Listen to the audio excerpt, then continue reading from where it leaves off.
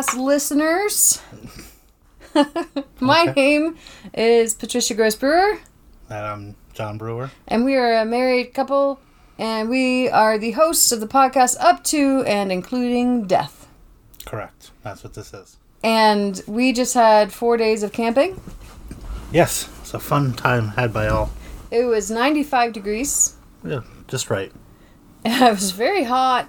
Luckily, the lake was, 46 degrees? 49. 49 degrees, which is quite funny to me because I'm from Tybee Island, Georgia, where the lake is not 49 degrees. It is an ocean and is much warmer. That is what I'm used to. But none of the kids complained about it being cold. No, the kids quite liked it. They had a good time, I think. Good time was had by all. Yeah. We went to a place called Baraga, which is south of where we live, but only by about an hour or so. And there was a lot of fun stuff. There was a children's parade, and there was a bunch of, booths for food. Well, a booth for food by the local fire department. Very good hamburgers. Oh, boy. They were good. And we had some bubble tea. Boba. Yeah. All the kids got to try boba that wanted to, which was also really cool. Yeah, they all seem to enjoy that, too. Yeah. Kids went swimming every day, and I read a bunch of The Stand. Wow, that's appropriate. So much of The Stand, and it is so good, and makes every cough and sneeze terrifying. As if COVID didn't already do that for it. I know, right? Well, I remember when COVID first started, and I went to this talk at Finlandia. One of my colleagues was giving a talk, and her daughter was there, and her granddaughter was there. And the granddaughter is this little toddler, and she had a cold. And everybody in the room, you could hear, as my friend is giving this really quite beautiful lecture, everyone could hear this toddler go, and she had a really, one of those little kid colds that's really gross and sticky. And that was when they're like, oh, COVID, you don't have any of that. There's no sneezing, and except there is. But everyone in the room was thinking, we should have not been here. This was a terrible choice. What were we thinking? Yeah, there's a lot of stares at coughs and sneezes for quite a while. Yeah, yes. But we don't have to do that anymore because we're vaccinated. Plus, we already had it. And we had a really good time in Baraga. And except the park there was both the best and the most crowded one I've ever been to, I think. So far. Not the best. It was the best in the sense of having stuff to do for the kids. We did zero of the programming that they offered, but they had at the Baraga State Park. Yes. At the campgrounds there, they gave us trash bags, and they gave us a good map of the park and explained how to get to our lot, and then they gave us a map of the region and pointed out the waterfalls that were around that we could hike to. There's multiple hikes we can do, and they had a whole week of activities at morning, noon, and night for the kids. Yeah. We did none of them. No, we were pretty busy. We already had things to do in town. Yeah, but it was very surprising and exciting, and I thought that was really cool. If anyone ever wants to go down there, it's good for an RV park, too. Yeah, a lot of RV spots. And an awesome playground. Yeah, kids all had a good time. There was one kid that was very cute and 3 years old, and I was there at the park with our youngest reading The Stand, and this kid kept passing me to go get more water, and he was so adorable, but he kept, showing me his empty glasses and saying, I'm getting water, and then going to get water, and then coming back with water, spilling it all more on himself, because they decided to make a water slide out of the slide. And the mom was in the RV cooking. She could see them. I'd already talked to her that day. But the mom comes out there. She's like, you guys have taken too much water. Because I assume they were just taking it from, the family pump or whatever. I don't know where they're getting this water from, but it was 95 degrees, and I feel like water is not a resource you want to make a water slide on when there's a lake right there. Yeah. right there. Oh, but it was very cute, and eventually the kid, I guess, didn't like having a wet shirt, so he took all of his clothes off, and the mom comes screaming out, put your clothes on, and she's chasing after him, and he's just running out. She's like, come home, you're coming back, and he starts to cover himself, and then he's just walking with his hands on his hips, being stupid. Oh, it's so cute. It reminded me of my nephews. It was adorable. So you had some fun experiences with the kids. You got to go hang out with your youths. You got to play music. Yeah. It wasn't anything too crazy, but it was fun time with the kids, and everybody had a blast. Yeah, it's kind of nice when there's like a little bit of Wi-Fi, but not that much. So the kids could have this feeling of being connected, but they really weren't. So they were forced to like be with each other, and I love that. They could message and things, but they couldn't like watch TV on or stream anything on their phone. So they had to just be together. It was kind of awesome. Yeah. So we had a little mistake last week. It was all my fault.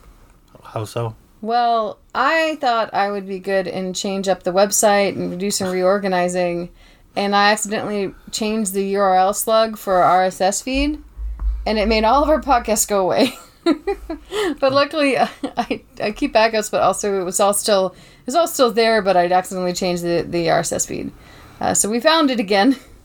Yeah, so the Supernatural bonus pod was a little bit late. I was so annoyed because the goal is to have it come out at 8 o'clock every Thursday. So this comes out at 3 a.m. on Tuesdays. I don't think this one's ever been late. No. The first time it was because that was when we were still figuring out how to do it. But the Supernatural one, I had this theme in my mind of wanting it to be when Supernatural came out. But that's okay. We all make mistakes, and I made a big one, so my bad. Yeah, it's all fine now. And I also wanted to say, I don't know if I'm looking at podcast analytics correctly, because it's not my job to look at the analytics. It's your job, because you understand this kind of stuff. But you can't access as easily the podcast stuff on the Apple end because it's all in my name, because I have Apple products. Yeah. And so, and an iCloud account or whatever. So, but we have a lot of listeners from New York, apparently. What it looks like, and that's wonderful. Hello from New York City. Or, wait. Hello, New York City. Wow. He's just shaking his head at me. Hello from the Keweenaw, New York City. I like your city a lot. I've visited quite a few times when I lived in Philly and before. And it is a good time. And we are hoping to go there in March. Well, not to the city, but to a very special place called Long Island. Yes. And why will we be doing that in March? See an Islander game at the new UBS Arena. The new UBS Arena. You like the Islanders just a little bit, huh? Yeah, just a little bit. That is the understatement of the century. John is a huge Islanders fan, but you have never been to New York. Nope. The farthest east you've now been is Savannah, Georgia. Yep. But before that, the farthest east was like Chicago. No, Detroit, I guess. Detroit. So you get to finally go. Yeah. I'm looking forward to it. One of my bridesmaids, I'm trying to trick her into going with us because she's a good time. I know I've named her on this podcast, but she knows who she is. She's a good fun time. And she already agreed to it. Does she remember agreeing to this thing last year? I don't know. I don't know, but she agreed to it, so it's basically like a contract. It is a contract. Exactly. We'll take her on Judge Judy if she doesn't come. Yeah. John and I watch so much Judge Judy. It's awesome. But she's changing, too. Judge Judy? Yeah, should we do a Judge Judy watch for the show? No, we just like Judge Judy. I learned so much about rules. It would just be angry yelling at people. Yeah. Like, why are you doing this? Why are you so terrible? Pay your bills. Why are you saying that this is a loan when you clearly were dating this person and just gave them money? Just don't give loans you can't, that you're okay with not getting back. Yeah. Does that make sense, that sentence? Basically, you should give a loan as a gift, and if they pay you back, that's great. And speaking of that, can you give me that $50 that I lent you earlier? I don't remember that ever happening. It never happened. It never happened. Okay, so we had a good time on 4th of July. Yeah. I've been reading so much of The Stand, and I am very upset that a certain character is still alive in the book so far. I'm a little bit more than halfway through. And Harold is not only the pimple-faced kid from the last episode that is an aspiring writer that's the worst. Not only is he in it, but he's, like, in it. Like, he's a major character anyway. And if he kills my sweet, darling Franny, or the very strong but sensitive Stu, I'm going to be ticked off. Well, we get to find out what happens on the miniseries as compared to the book. Yes, that is true, because this is not a Stephen King's The Stand book review podcast. This is Stephen King's The Stand miniseries podcast, which was produced in 1994. That is correct. I did it, guys. I did it. So do you want to give people another kind of review of what we talked about last time, just really quick about this? Well, we had The Plague released. Nice. And the MP who was guarding the military base that it leaked from haphazardly crossed 3 states and spread it all over the place. And people Excellent. are dying and getting sick. And we met a few of our main characters who were not getting sick. And mysteriously. some of them being rounded up by the military. And now that's where we left off, right? Gary Sinise got out. Yep. And everyone's pretty much dead at this stage. Franny, for her dad is dead. We don't know much else besides that. He died in bed, and she. Did she? Okay. I don't know that she's buried him yet. But so Franny's dad is dead, there's a lot is going on. Larry Underwood, his mom is dead. Yep. And there's not a lot happened, but a lot of it was the setting up stage for part 2, the dreams, and we have seen some dreams. Oh, and Nick Andros, played by the amazing half-deaf actor Rob Lowe. I wonder if that helped him play a fully deaf character. I wonder if he already knew some sign. Probably. I mean, it's Rob freaking Lowe. He probably knows like a lot of languages. He knows everything, I think. He's pretty cool. And he's half deaf in my same year as me. It's so exciting. Yeah, that's great news there. I'm sure that he's like cool about it. I bet he's like me. He's like, oh, another person that's half deaf. Cool. Yeah. As he's like swimming in his swimming pools of dollar bills and it's like taking showers with diamonds. All those sweet, sweet Parks and Rec dollars. So, what do you think, John? Oh, so part 2 is called The Dreams. And we already met Miss Abigail, Mother Abigail, who is in Nebraska, and she's telling people to come and see her. Yeah, Stu and Nick have dreamt about her so far, correct? Yeah. Nobody else has. Nobody else has dreamt of her yet, but we have a lot more people to meet up with, because I thought that there was a lot of people in the part of the book that I was on, but I was incorrect. There's so more people. There's so many people in this book. It's so interesting. That's why when we stated last week, 125 speaking roles in this miniseries. And I can't imagine they have all the speaking roles that are in the book, because there's so many people. And man, I gotta say, Stephen King is so good at, he gives you, there's a section in which he talks about not the people that died of the plague, but the people that died of the secondary plague. And these are the people that died because they got hurt and couldn't get medical care. They died because they tried to shoot somebody and the gun exploded in their hand, that kind of stuff. They died because of a cold or whatever, or they were old and they passed away naturally. And so but he does it in a way that you get this short vignette where you just see the picture of this little girl riding her bicycle and falling off the bicycle and cracking her head open, and that's it. Yeah. You know, it's sad. But it's also so powerful. It shows how much we rely on each other in the world. Yeah. And when there's no help, immediate help, you're in trouble from what we would consider something very small. And coming together, I think, might be the theme of this episode, but maybe we should get started. I think we should. All right.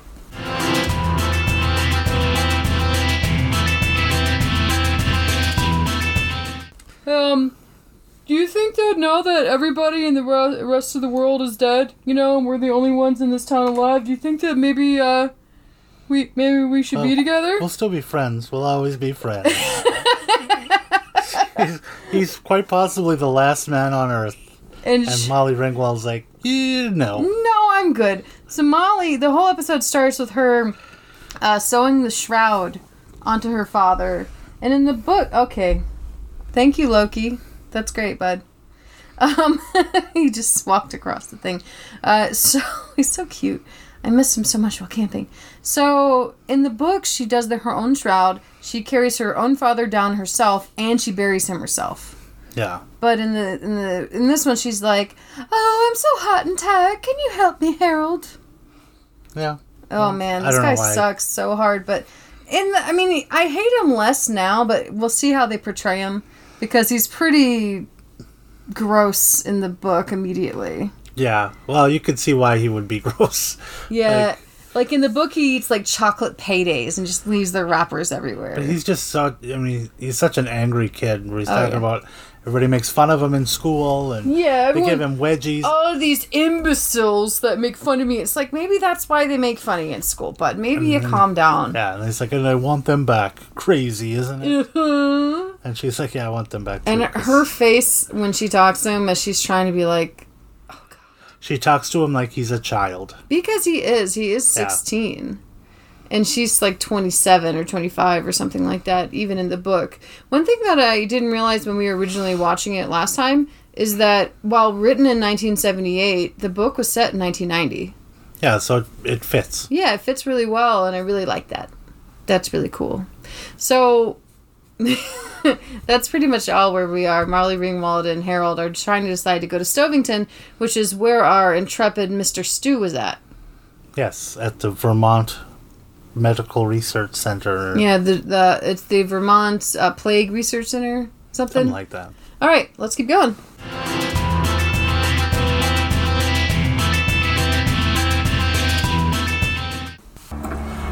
What a friend we have in Jesus. Yep. Oh, Abigail, Mother Abigail, we got to see her in the pooper.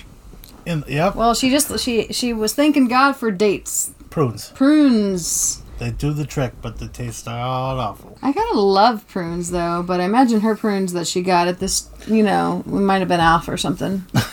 It's been a few weeks since there was people. Yeah.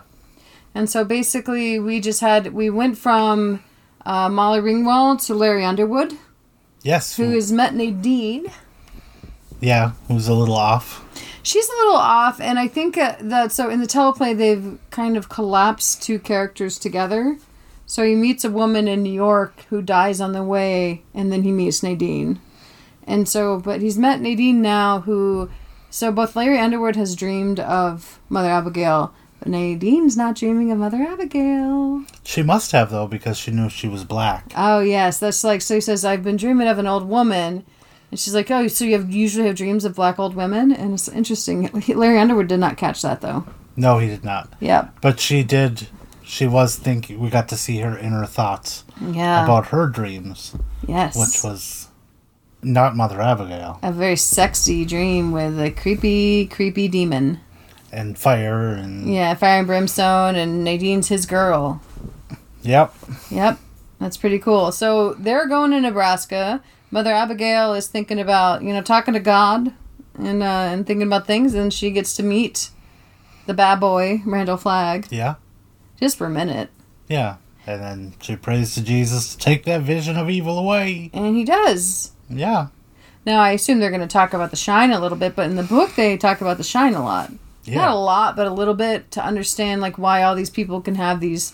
They all know to go to Nebraska or they're going out to California to join Randall Flagg. There's two groups of people. And there's some people that thinks it's Jesus that sent them or the devil, and some people thinks it's psychic. Yeah. And you can't forget about one of the best characters in this whole thing that we just got to meet. Yes. Trash Can Man. I'm not a huge fan of him in the book, but yeah, Trash Can Man. He's entertaining. He is incredibly entertaining. He just blew up a bunch of oil refinery stuff. Yeah. And he's joined Randall Flagg as a right-hand man or something. Yeah, keep saying my life for you. My life for you? My life for you, John. That should have been our honeymoon vows, on our wedding vows. My life for you, John. All right, that's it. I just wanted to stop and get a little catch up. Not a lot has happened.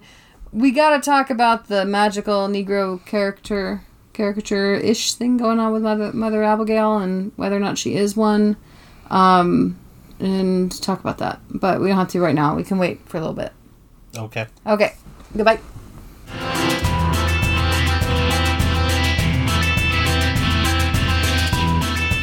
Gross dude alert.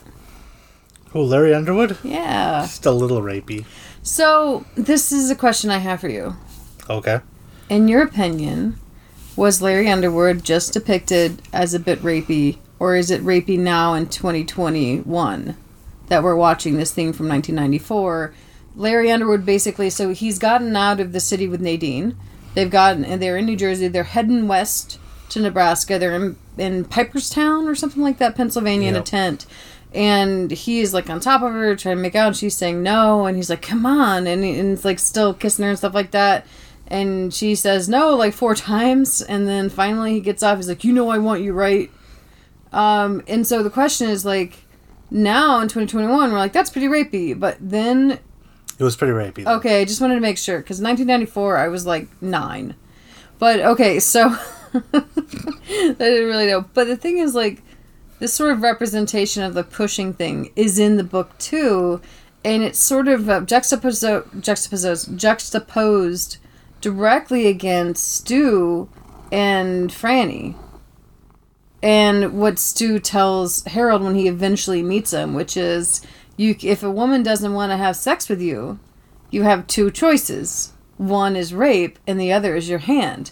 I myself have always chosen my hand. And at first, I thought it was a dirty joke about, like, flicking the bean or whatever. But it's actually about you just go masturbate and leave her alone. And you don't push them at her. And so, like, the Larry Underwood is still becoming a better person, but he's been a shit his whole life. Not fully evil, but, like, not good either. And I think this is a really good representation of that. He's like, he's not raping her, but it's still pretty shitty. Yeah. Right? I mean, he did stop, but only after he tried a few times. Yeah. Which is pretty shitty. Nadine doesn't want to, though. She doesn't. It's almost... She's maybe saving herself for someone better. Someone of the devilish persuasion. Yeah, someone much better. With a big mullet. With a big mullet. We met Mr. Randa Flagg and his beautiful... Oh, it's such a wonderful mullet. Canadian tuxedo as well. Yeah. Fantastic. He's freed our murderer from the prison, the fellow that just murdered all these people. And he also has met Trash Can Man. Yep. And he said he's going to put the murderer above Trash Can Man. Oh. I don't think that's fair. But he told Trash Can Man that he was going to be But Trash Can Man one. really, really wants to be number 1. Yeah, you know. This guy is still kind of leery about following this crazy guy. Yeah. But and good old Stu has met up with an old man and a dog named Kojak. Just painting away. Painting away, because what else are you going to do, in the apocalypse? So he's painting away in the apocalypse. We have not seen, I'm sure we're going to see a scene with Harold soon, but God, I hate Harold. Yeah, he's the absolute worst. I can tell you right now, there's been some gross... Thank you again, Loki. Thank you. We're trying to do less pushing of the microphone this episode, but Loki's not having it. So... I think that my grossest corner, I don't know yet, because we haven't seen the whole episode. But the last time it was Harold. And there's some body stuff that's gross and that we've seen, some bulbous things. But man, it's still Harold. It's still Harold, because he's the worst. But this time he hasn't done anything to be the worst, but maybe he will in this episode. We'll see. Yeah, Larry's been more gross so far. Larry's pretty gross. That is pretty bad. Mm-hmm. Yeah. Let's continue.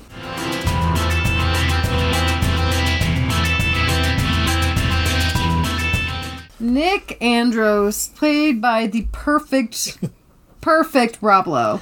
You just say he's perfect because you found out he was deaf in one ear? Well, no, I mean, that just made him more perfect. But everyone knows that Rob Lowe is perfect. That's just not even a question.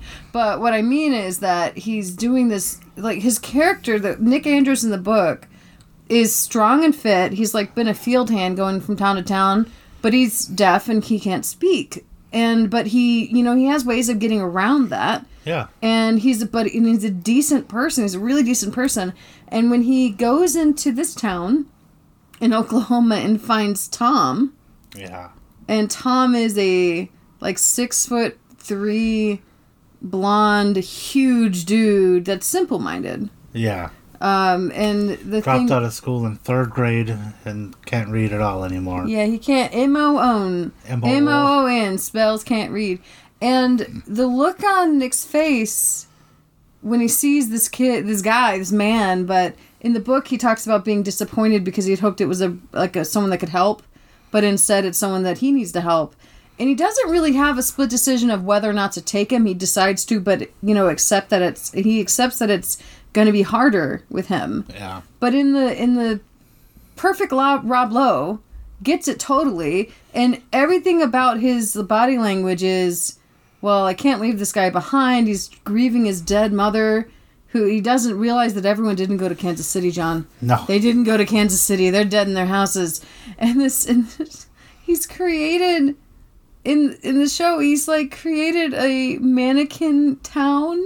Yeah, because he missed everybody. He went to the mannequin factory and made like a town full of people. Yeah. Because everyone was gone and left him behind to go to Kansas City. Yep. And it's just, like you were saying something right before I pressed pause. Yeah, you feel so much more sympathetic for him. Being able to see his face when he says that everybody left except for his mom, who got a bad cold and died. But he just says how lonely he is. And you look at these mannequins. It's heartbreaking. Because it's been like 3 weeks. Yeah, he hasn't seen a person in 3 weeks. And when everyone left to Kansas City, they didn't necessarily leave to Kansas City. There's still a bunch of cars here. Yeah. You know, they might have just died in their houses. Yeah. And in the book, I actually thought they left to... When I read the book, I kind of like went over that part. I didn't realize that, there might have been a survivor or two that did go to Kansas City and left him behind because he would be more difficult to bring than to leave behind. Yeah, more difficult to manage. And it's just so sad. It is so sad. And then Rob Lowe like gets this look on his face of like, well, this is going to make things more difficult, but this is what we're doing. And he's got a bicycle. Yep. Now, Tom has also dreamt of the Lady in the Corn. And Randall Flagg. And he does not want to go to Randall Flagg because that guy is spooky and he does not think that he's really a man. Nope. The one guy who's supposed to be like the slowest guy in the bunch is the one who knows that Randall Flagg is not a man. Yes. Everyone else knows he's a scary man, but... Yes, but he knows nope. He's not a man. Yeah, that's just creepy. Oh, it's so good. Yeah, and when I don't think we talked about when he released The Prisoner, that he coins himself as the devil by using a reference to Sympathy for the Devil by the Rolling Stones. Yes. Where he says, pleased to meet you, I hope you guessed my name, which is a lyric that the devil says in Sympathy for the Devil. And he's like, oh, nothing, that's just a classical term. That's one of the coolest things about you. Just like you hear a sentence, like a half a sentence, and you're like, oh, this is a clear reference to this thing, which is a great movie pun. It's like, that's amazing that you could do that. It's so cool. A wealth of useless information. But it's not useless because now you're saying it on the podcast. Yeah, it was useless for many, many years. And this all coalesced into this. Everything has led to this podcast. Yep. Years of just listening to music and... Yeah. Our entire relationship. Obsessing over music. Everything. I got a doctorate. And then, just to lead here and talk about Randall Flagg not being a man. Now, we had paused in a field of corn. I hope that means we get to meet a nice Mother Abigail and not too many rats.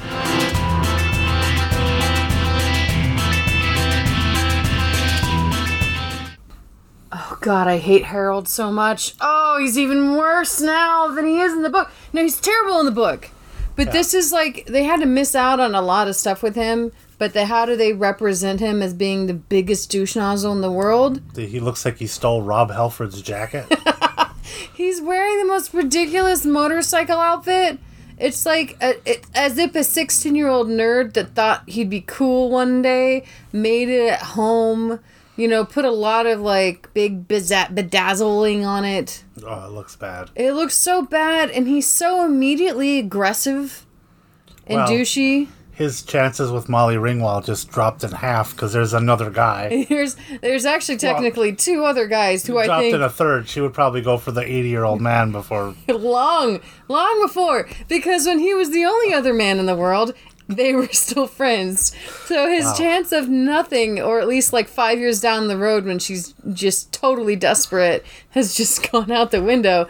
Because it's Gary flipping Sinise in tight jeans and a tight white t-shirt. Yeah. And this guy is P.O.'d. Yeah, if you get friend zone in the apocalypse, you're a piece of shit. I know, because the thing is, it's like...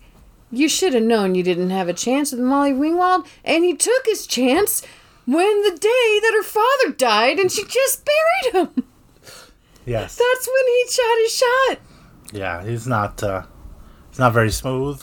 And the thing is, it's like we've got this guy and Larry Underwood, and Larry Underwood tries to push for the sex a couple times, and is too pushy.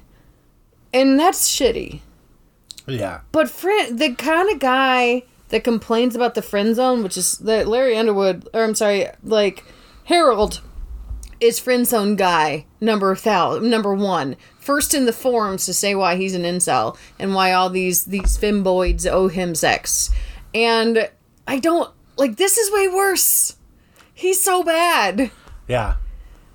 Like, you could tell Gary Sinise already does not like him as well. Like, Gary Sinise learned everything he needed to know about this kid from his body posture getting off.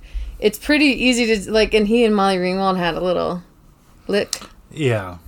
You can see that coming a mile away. And the way they're looking at each other, the body language, and it's like, these two have good chemistry. I'm excited about it. Yeah, Gary Sinise is like, I've seen you in 16 Candles and Breakfast Club. And she's like, you're Gary flipping Sinise, yes please. Yeah. And freaking Harold over here in his goddamn jacket. It's so bad.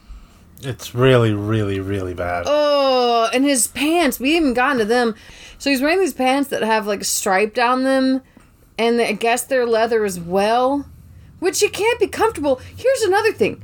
It's July. Yeah, and where did he get these from? They obviously got their motorcycles from somewhere. So the idea is that they can stop at any store. Yeah. Which is another interesting thing about this apocalypse where, like, there's infinity food because there's so few people. Or at least it's not a problem yet. Not yet. Like in Walking Dead, it becomes a problem later, but you also have to deal with zombies. There's a lot more people in Walking Dead. Yeah. Too many more. Yeah. Let's kill them all. No, but, we don't have that many people here. It is wild that Harold got to live. But speaking of Walking Dead, I know I've referenced Negan a lot. Yeah. But wouldn't Negan as Randall Flagg have been brilliant? He would. So Jeffrey Dean Morgan is great. And I think he would do a great Randall Flagg. I think he'd be brilliant. But I also think that would take away from his Negan performance if that's just the character I meant not have Randall Flagg at all. Oh. Have a crossover. Just have actual Negan? Yes. Because, I got far enough ahead where, like, he starts this organization, and, like, the people he's crucifying aren't all good people. He's crucifying his own people for not following rules. Like Negan. Like, actual crucifixion. Yeah. And making them do it to each other, and, like, the rules of, like, no drugs, but you guys are the bad guys, and you have all these rules. So, yeah, I think that would be an interesting crossover. Maybe they based Negan off of Randall Flagg. It's possible. I'm sure there's a lot of, like, crossover between The Stand and The Walking Dead. The bad guys always have rules. I bet that The Stand was an inspiration in some ways to The Walking Dead. I might have to look that up for episode or part 3 of this. Yeah. Because there is a lot of it's even shot very similarly. Mm-hmm. But I know Walking Dead started out as a cartoon. Well, it wasn't a cartoon. I mean, not a cartoon, a comic book. A graphic novel. Yes. No, it was a series of comic books. Comic book. Yeah, but you've read the compilations. Yeah, I've read the first couple, and it's wildly different than the TV series. Mm-hmm. But this is shot so similarly that I keep thinking that the dead people are going to just, like, grab onto somebody. I know, there was a great scene where Larry Underwood is walking he's walking in the Lincoln Tunnel. Yeah. And his foot steps over a hand that he doesn't see, and you just expect that hand to grab him. Yeah, because, I mean, it's shot like The Walking Dead. Mm-hmm. The bodies they look like before they become zombies. Yeah. The disease looks similar to the Stand disease. Yes. And they're all positioned the same way, kind of like leaning in a corner somewhere or laying against their car dashboard. Yep. And you just can't wait, and then you get pieces of crap like... I mean, all these characters as well. Sometimes... And this is a very interesting thing. Like, we got Stu here. All-around good guy Stu. We got Molly Ringwald. There's a clear line of delineation between the good and the bad in this show. Yeah, I mean, except Larry Underwood, I think, is the most in-between character, because you can see, and that's a really fascinating thing about the book, and he goes through this in his own mind, where he's neither, and his mother like rips him a new one with this too, where she tells him like, you're not bad, but you're not good either. He's chaotic good. He's chaotic good, tottering into evil sometimes. Like, that's like pushing someone to have sex is the evil side of it. But at the time, I mean, But like, he men are stops. often told that no means yes. I mean, I mean, we know that that's not good. But then, like, if you live in a culture where that, like, no mean yes stuff is all around all the time. He does bad things, but in the end, his final choice is good. Yes. Like with Nadine, he's like, screw you, I'm just going to take off without you. And then he heard her voice and he ran back for her. Yeah, and then he tried to make sure she was okay. Yeah. He tried to rape her. Well, I don't know if he tried to rape her. He tried to have sex with her. Yeah. She said no, and then he stops. Eventually. Like, he makes a string of bad decisions and then a good decision at the end. Yeah, and then she leaves, not because he tried to do that, but because she has to keep her virginity for Randall Flagg. Yeah, and she knows she would have boned him if she had stayed. If she couldn't keep her celibate promise to Randall Flagg. I don't think she knows, but I also think that she just has to get away because she's got this thing in her mind. But, like, because Randall Flagg told her to leave. But the look on his face when he's alone in the tent and he realizes he's all alone. Yeah, he looked pretty is so scared. Desperately sad and that of a little boy. Even though he's a grown man, but, like, I think he's a very... interesting character. He has never been alone and never had to fend for himself. Nope. He had his mom, and then he went to L.A. and he became a star, and he had people kowtowing to him. And then he had people taking advantage of him because he's an idiot and he's just having huge parties. Yep. And then he goes back home because he needs to, like, go back to his mom. He's like SpongeBob when SpongeBob got rich. I know you don't know that reference. No, I don't. But we've met the voice of Patrick Starr. Who plays Tom. Tom. Yeah. So it's all very interesting, but... There's SpongeBob tie-ins to The Stand. I can't imagine there's anything grosser.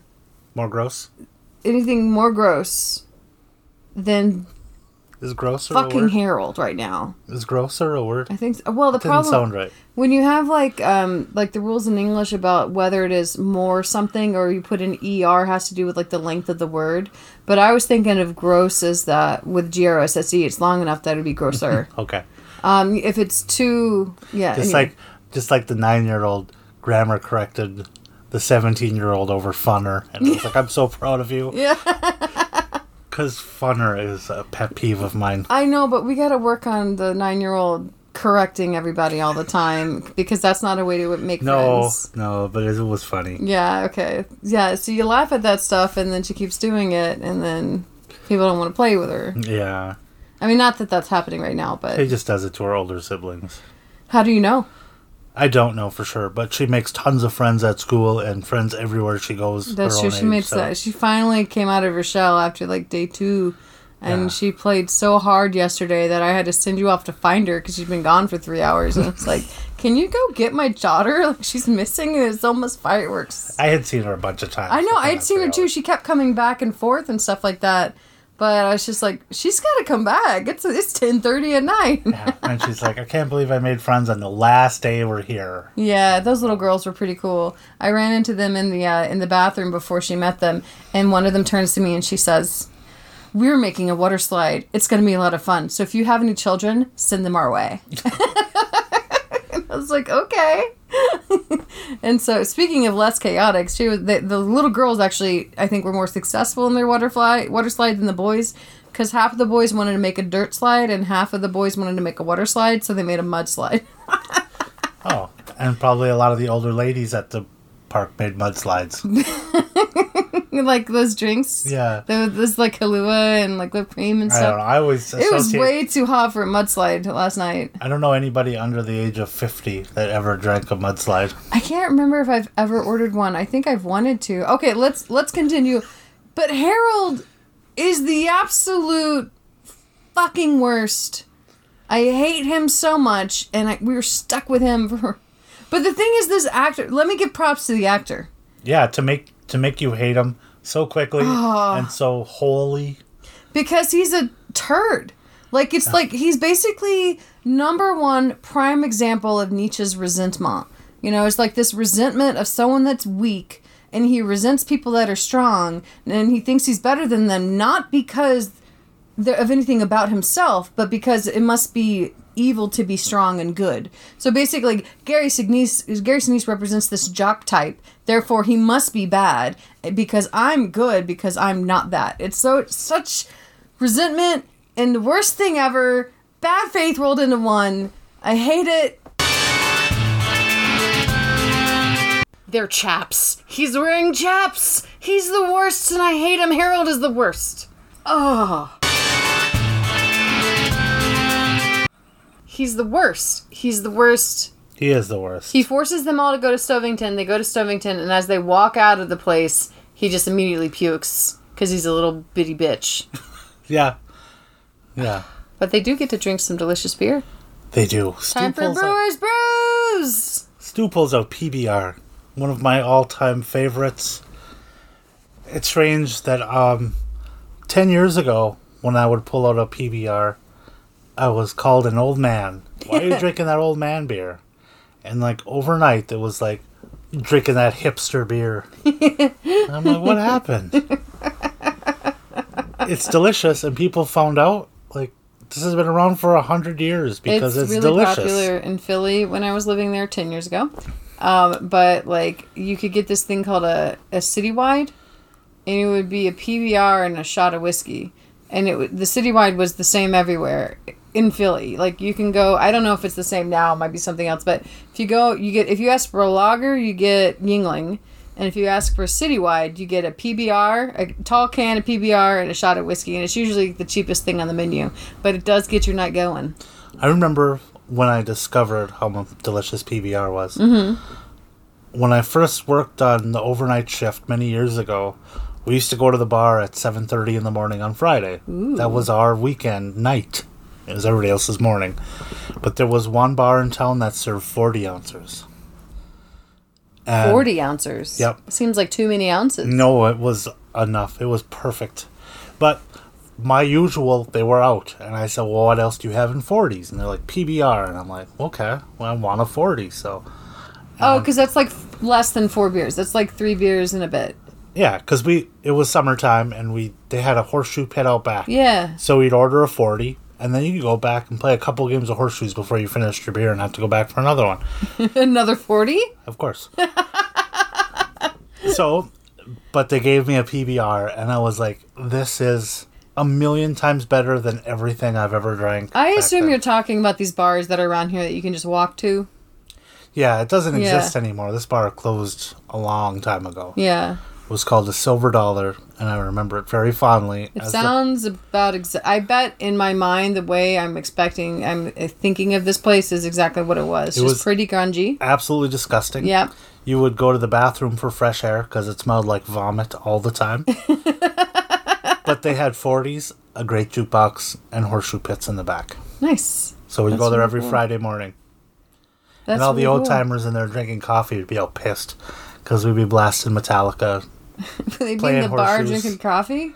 Yeah. Because you were there in the morning, yeah. There was always a few old timers there drinking coffee in the morning. Yeah. And we were back there drinking 40s and making a ruckus. And now you eat cereal and go to bed when you get home from your night shift. How the turns have tabled. I'm an old man. Old man McGuffin. McGucket. But I'll still drink PBR, and you can call me a hipster or an old man. I don't care. So, well, if we're going to do a Brewers Brews, let's talk about what you had this week. We're recording this in the afternoon, so we're not brewing. I'm having, some... Oh, actually, I'm having some very tasty Perrier L'Orange. It's a very fancy orange thing that is left over from camping. So it's room temperature, but it still tastes kind of like oranges. It's quite nice. Yeah, well, I drank a lot of different kinds this weekend. But, there's, I think, one big one. Hams I drank a lot of. That's the one that's in your heart. Yeah, Hams and PBR, and there's a reason these beers have been around for as long as they have, even though they're cheap and people will knock them and say they're not Bells or Founders, but no, they've been here forever. I'd be interested to do a blind taste test. Let's do this with Hams, PBR, Bud Light, and maybe like Miller Lite. For you to taste test these, or for me? For you. Oh, I could. We both can do it. I'd have zero problem picking them out. You would? Zero problem. Because it's not just picking them out, but you also have to rate it. Oh, yeah, I could. Yeah, it would be super easy. Okay. Because, Miller Lite and Bud Light. The thing is, like, who drinks Budweisers? I've know. never had a Budweiser. Well, my first beer I ever had was a Budweiser, but then you just drink Bud Light. I don't know why. I don't know. I don't like Bud Light. I don't like light beer in general. Okay, well, we'll try Miller High Life, and we'll try Budweiser, Hamm's, and PBR. And write to us if you think of something else you want us to try. We'll do a beer taste test in the next recording. Let's do it in the next recording. Yeah, the next recording of The Stand, we're going to need it. This weekend, we're actually going to a hotel to watch it. It's going to be quite nice. We're going on a little husband-wife retreat with some friends to a hotel. Well, friends may or may not come, but we'll definitely be there. But I think, how would you tell people to contact us if they want to recommend us for this beer taste test? Well, you can email us at uptoandincludingdeath@gmail.com. Okay. At any of the socials, Twitter, Facebook, or Instagram, with up to and ID with the number 2. Yeah. Or go directly to uptoandincludingdeath.com where you get contact info and links to the socials. I'm Correct? especially interested. I'm interested in hearing from anybody. If you're my family member, like Chucky, you can text me. But I don't think we'll have to. Chucky, specifically, this is for you. We're going to have to do a truly taste test, like on a different one, like when you and I are together, and we could do it a live taping when we were in Savannah visiting. But for everybody else, I'd be interested to see some of these New York listeners that we have suddenly a lot of for some reason, which welcome again. Maybe it's The Stand. Maybe people from New York like The Stand. Well, it does take place, a big chunk of it, in New York City. Yeah. With Larry Underwood and Nadine. All right, so we just left I guess it's the hospital in Stovington. It doesn't look like it, but I think it's because the shot is super close to the front of the building. So we're going to probably go off to Nebraska pretty soon. Also, I hate Harold so much. He is the worst. Yes, he is by far the worst. He's taken off the jacket, but I don't know if it's going to come back on soon.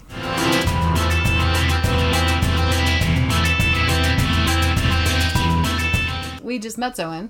That is batshit insane. Yeah, she has gone crazy. Yes. Well, she might not have been the most there in the first place, but it is, now that I'm thinking about it again, kind of a representation of, yeah, you would go nuts if you were the only one in your town left alive for weeks and weeks.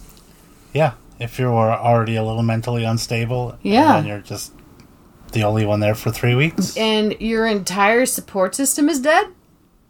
And yeah, you can get whatever you want. So basically, the beautiful and perfect Nick Andros / Rob Lowe has come to a pharmacy because old Tom Cullen ate too many crab apples.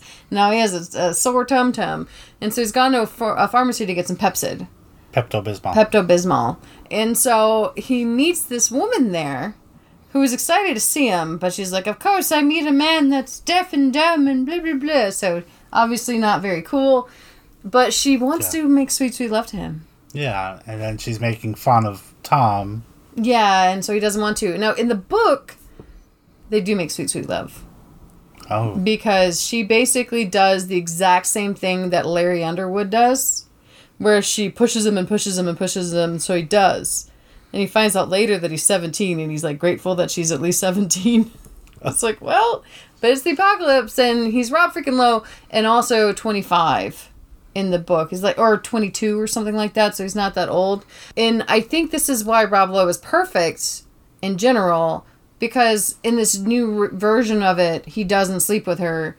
And it's not that she doesn't call Tom bad names until after he sleeps with her. She basically sees him and just pounces on him, and they have sex right away. Yeah. And then the same thing happens where she goes crazy. She tells Tom that the medicine is poison and he shouldn't eat it. Yeah.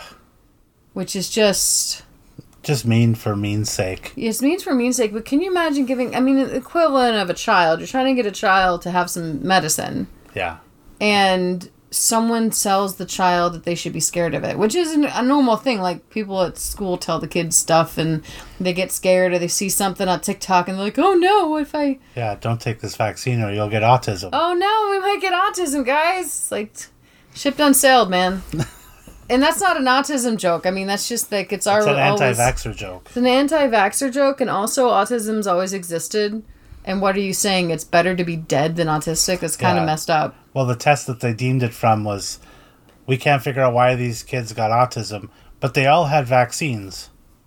Yeah, but also we just, at the same time they started taking vaccines, we developed new tests for autism, and we realized that a bunch more people are autistic than we originally thought. But it's just been around forever. But when we were kids, everybody got vaccinated. Yeah. So it's really easy to tie every disease that ever existed to vaccines. Yeah.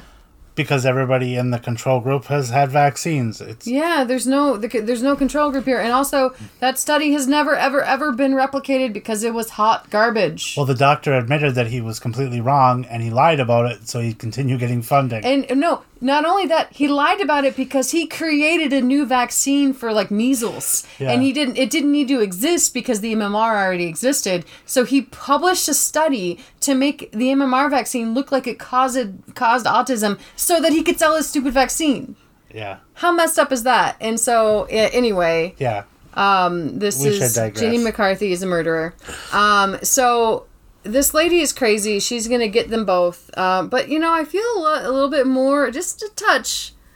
I feel less, now that I've been thinking about Larry Underwood more in this way, I feel less bad about her because she's clearly unhinged. I mean, not bad about her. I mean, I definitely in no way feel the same way about her than I do Harold. Right? Harold's the worst. Harold is the worst with this veneer of sanity or veneer of nice guy nonsense, right? Yeah. Of protection, blah-de-blahs. But this lady has just gone insane from being alone. Like Nick was alone for a while, but then he found Tom, and this lady has been alone, maybe not used to ever being alone. Nick was used to being alone. He didn't like it, but he was used to it. But boy, man, I kind of feel bad for her. I'm surprised that I do. The actress does a really good job of portraying that, of someone that's just like a person. Also, yeah. I haven't spoken out loud in a very long time, and I'm absolutely bananas. Yeah. Okay, let's keep going.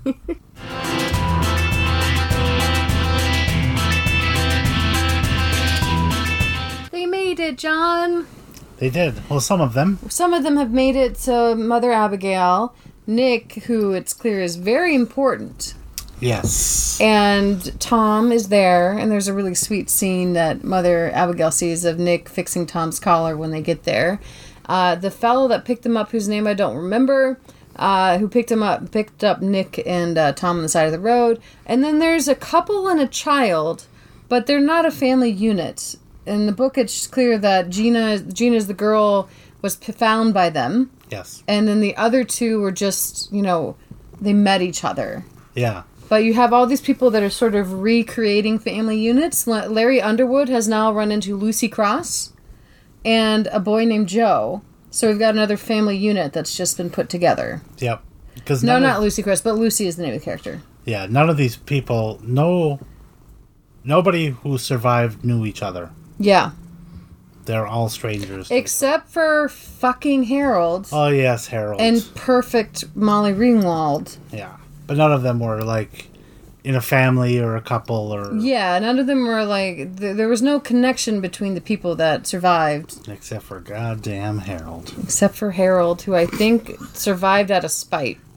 Which they also don't show... There's a couple of things in the book that show a little bit more humanity to Harold, but he's still the worst. And I'm kind of glad they didn't show it in the show, because that would have given more Harold time. Yeah. And I would hate to see that. I know. Yes. Okay, let's keep going.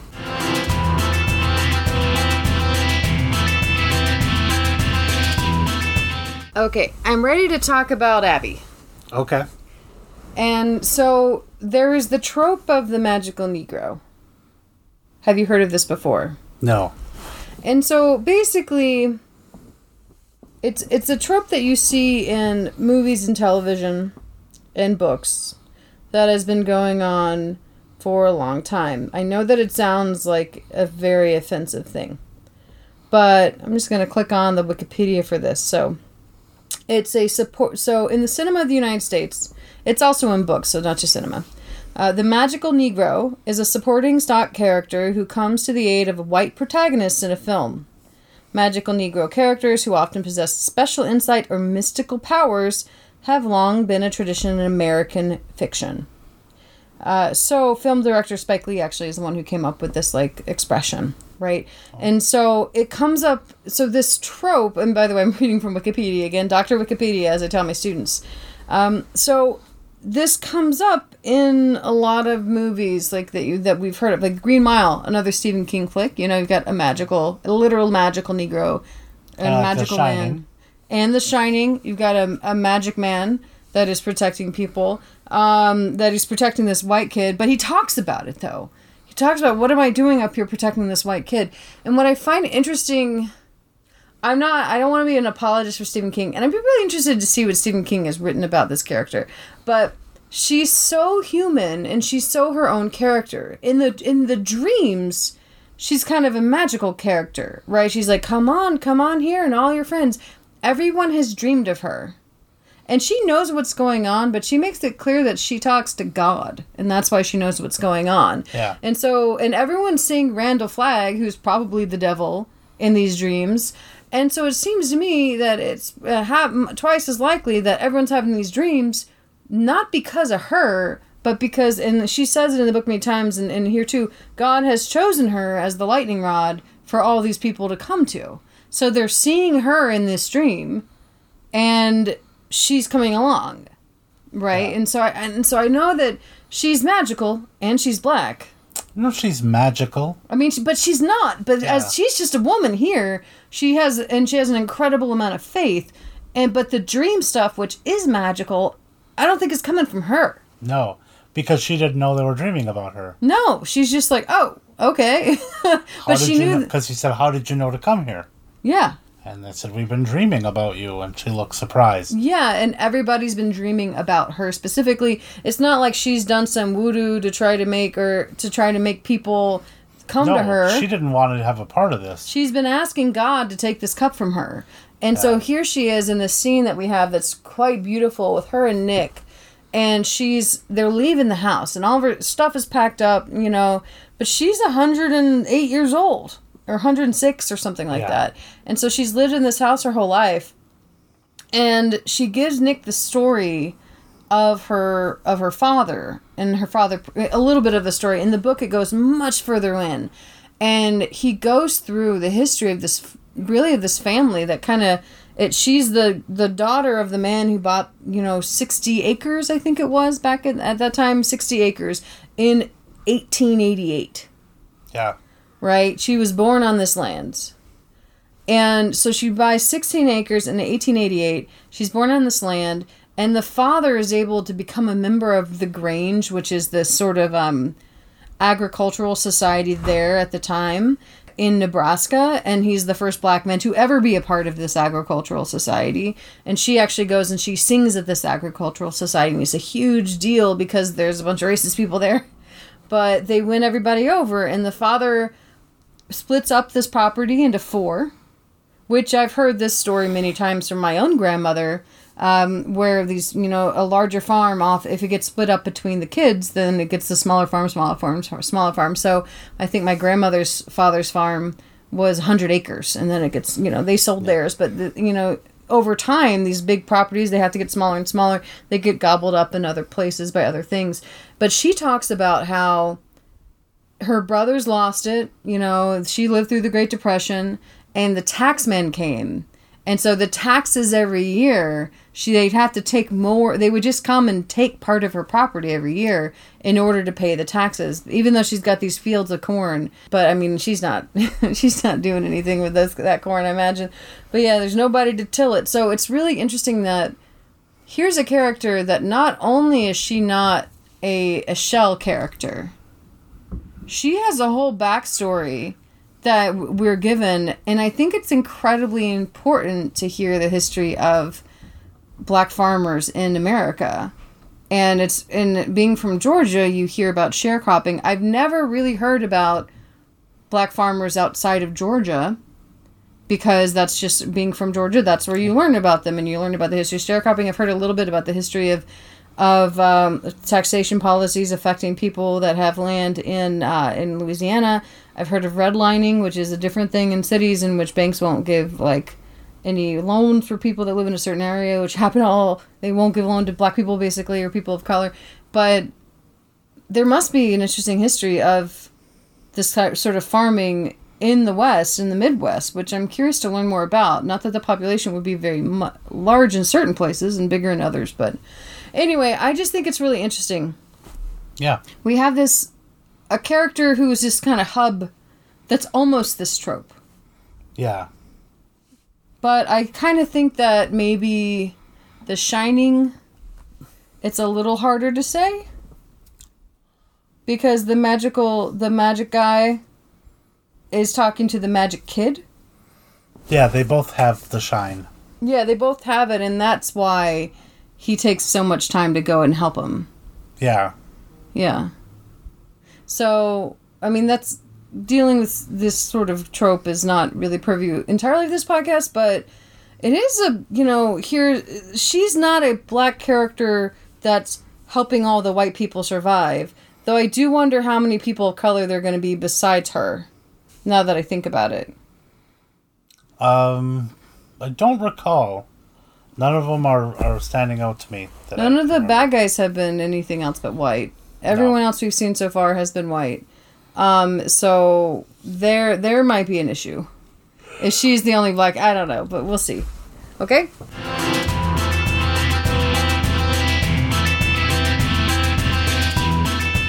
They said the name of the thing! They did. Help us to be true, dear Lord. Help us to stand. It was Mother Abigail who said it. Yep. Wow. Okay. They got the big conclusion to part 2. July 17th, they've made it to Boulder. Yes. And no one else is, everyone else is coming right behind them, or a lot of other people are showing up pretty soon. Yep. The Trash Can Man has made it to the casino where all the bad boys are staying. How appropriate for the bad boys to house up in Vegas. I know, right? The It's city great. of sin. And it makes so much sense because in the book, I'm sure they're going to come into it next year. They're trying to turn the water back on, so they have to go to the dam, the Hoover Dam, to try to get the water back on. But it's like, you guys could have not held up in the desert. Like, you could have gone a little bit further east and gone to where water is, but no, it's on brand for Isn't the devil. Lake Tahoe not too far from there? It's a ways. Is it? Yeah. I mean, I'm just saying, I think that there's places that have running, not like a stream or something, but no, let's choose the desert, which this is desert town that only has water because it's pumped in. It's on brand. It's very on brand for the bad guys. I'm excited to see this. It seems like in Boulder, Colorado, they got to make a stand. Yeah, right where the mountains start. Right where the mountain starts, because Randall Flagg has not made it over the Rockies yet. Nope. He was waiting for Trash Can Man. Yeah. I guess to blow stuff up? I don't know. Well, no, they just said the other guy who he broke out of prison said, he'll be here. He's been waiting for this guy. Yeah, so he's something special. He's something special. It's pretty exciting. I'm excited to see what happens in part 3. What is the name of part 3? I'll have to look that up. So part 1 is the plague. Right? And that makes a lot of sense because, what happens in part 1? The plague. Yeah. And part 2 is called The Dreams. And why is that important? The dreams are what drew them all together. Yes, the dreams drew everyone together, good and bad. I don't know what I did with the cape. Oh, I think it's called The Betrayal, but I'm not sure. Yeah, the Stand Part 3, The Betrayal. I have a suspicion of who's going to do the betraying. Okay. Well, fucking Harold. I bet it's going to be motherfucking Harold. Let's do Gross's Corner. It's time for Gross's Corner. Okay. I think I've held it in enough. What do you think is Gross's Corner? Harold. Is that actually your Gross's Corner for this episode? Well, there's not a whole lot that's going on that's gross. I'm going to say Trash Can Man's face after walking through the desert. Can we just give a round of applause to the makeup people on the show? We said it last time too, but man, their special effects are good. Yeah.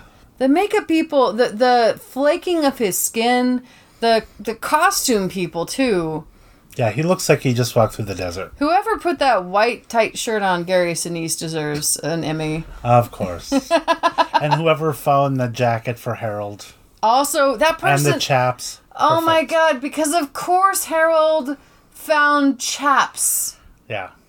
And I resent this rendition for giving me an image of Harold in chaps, because you already get an image of his juicy butt in the book. Juicy butt. Because he's a fat boy that eats paydays. Because you know how like Stephen King likes to say that basically if you eat candy bars and then you're fat.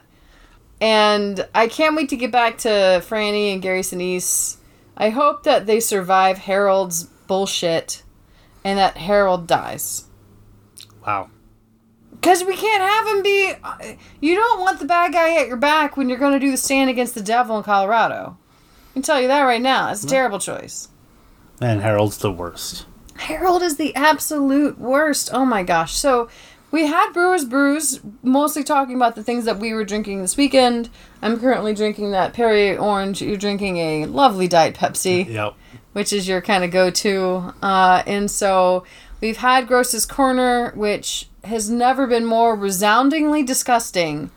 You know, we saw the bride in Ready or Not put her hand through a nail. We saw her body, her back get ripped apart. And that was not as disgusting. As Harold? As Harold is. Yeah. As a human.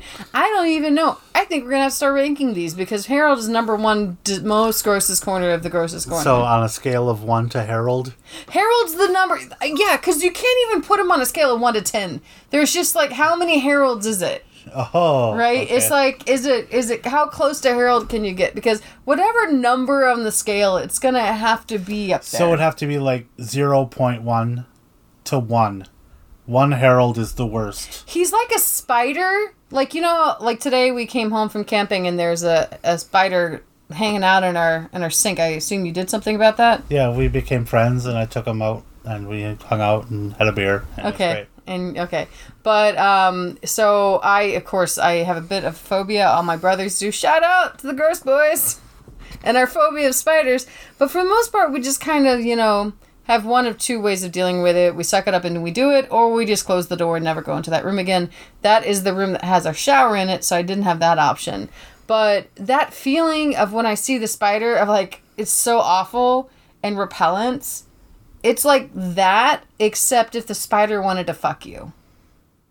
Okay. You know, and it's like, and all the spider haters understand that it's just like a spider that wants to have sex with you, but doesn't want to ask you out normally. It's got to be in an apocalypse when you're literally the last person on the planet. Ugh. Can we just give props to that actor for being the creepiest creep? There's a new rendition of this movie out, and I'd be curious to see it, but I'm definitely going to have a break from Harold. You know what I mean? If we see the new version of The Stand-In, we gotta wait a couple years because I need to forget how much I hate Harold. Yeah. You know, and the thing is, it's like with Harold, we haven't had enough Gary Sinise to offset it. But Gary Sinise's character Stu is not he's not a very much of a talker in the book. So it's like it makes normal sense. But the problem is you have someone who's the absolute worst. Like we need Rob Lowe. We need Rob Lowe to go and deal with this person. Perfect Rob Lowe needs to deal with this situation. And if you need to know, it's Corin Nemec who was playing Harold. Good done, you bud. Best known for playing Parker Lewis Can't Lose. You remember that show? No. Oh, that was on for 3 years. Oh, yeah? Looks like he's on a lot of sci-fi. Lake Placid versus Anaconda? Sand Shark, Sea Beast. Robo-Croc? Mosquito Man. Stargate SG-1, that's good. Yeah, he has a type. Yeah, he's got a type, and you know what? He does it super well, I bet. I think we'll be seeing more of his movies, because I want to see Rotten Tail. I want to see Evil Doctor. And SS Doom Trooper, I want to see that as well. Those all sound really... I mean, you're showing... And then he was in Operation Dumbo Drop. I've seen that movie. I have seen it. Let's see. I mean, there's a girlfriend killer. That sounds great. Yeah. Let's kill some girlfriends. Besties. Hidden Killer Secrets. Bud. It looks like a half-baked ripoff. This guy has been in so many movies. Good for you, Corin. Good for you, Corin, for being so good. Puppy Swap. And again, this is not at all on Corin. No, he did a wonderful job. He did this is the hardest thing when you play a character that is unredeemable. And that's the problem with Harold. Like, he's a person that even when he does the right thing, he's skeevy and gross. He played Ted Bundy in a movie, so... Yeah, that makes sense. Yeah. I actually would like to see that, because he's such a good... I mean, like, how hard is it to play this guy, and you're standing across from Gary Sinise, and you have to be Harold, and yet that doesn't sway Corin. Corin's like, no, I'm going to play the biggest play out of... I'm going to be Harold. And he does such a good job. And I hate him, but I love the actor. But boy, yeah, we got to see. Maybe we can watch something else he's been in at another time on our own, just so that we can, wash the taste of Harold out of our mouths. A coronemic palate cleanser. Well, I think that's going to do it for us on this particular recording. Next time, we're going to be watching Part 3. Yes. What was the name of Part 3 again? The Betrayal. Goddamn Harold. I assume I haven't gotten that far in the book. I'm over halfway through, which is already like 2 or 3 books worth of book. Yeah. But I'm over halfway through, and I just hate Harold. But he's literally, I think, was going to get a gun or something, or thinking of slitting Franny's throat when I last saw Harold. And then I put the book down because it was getting dark and it was time for fireworks last night. So I'm looking forward to that. So we're going to watch The Betrayal. Between that time and this, we're going to be recording a 3rd episode of our Supernatural Watch podcast. That's going to be fun. Do you know what episode 3 is called offhand? What is episode 3 called of Supernatural? Man, I should really know this. Oh, I thought you'd have it on the tip of your tongue. I don't know the episode names. Let's see. Episode 3, Supernatural. I'm going to edit this and make it seem like... Oh, Dead in the Water! That is a good episode. And it takes place in the daytime, which is nice. Because not all the episodes...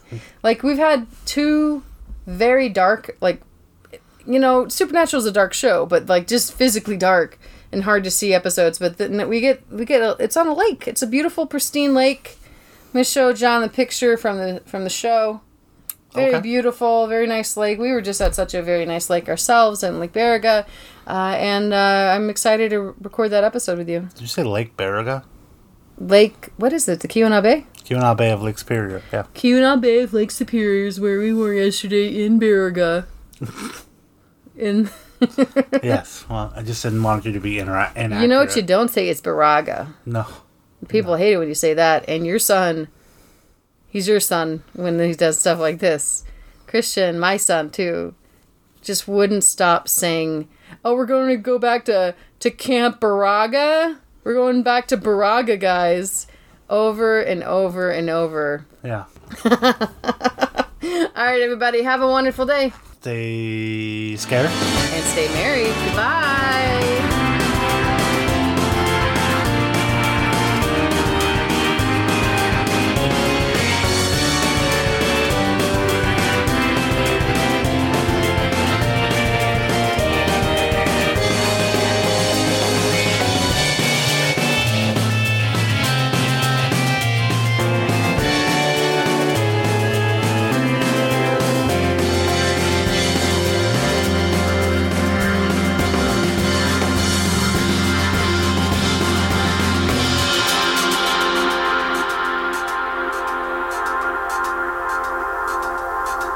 The intro and outro of our podcast is Fire and Ice Rock Mix by Stefan Kartenberg. Copyright 2017, licensed under a Creative Commons Attribution Share Alike license. Thank you, Stefan.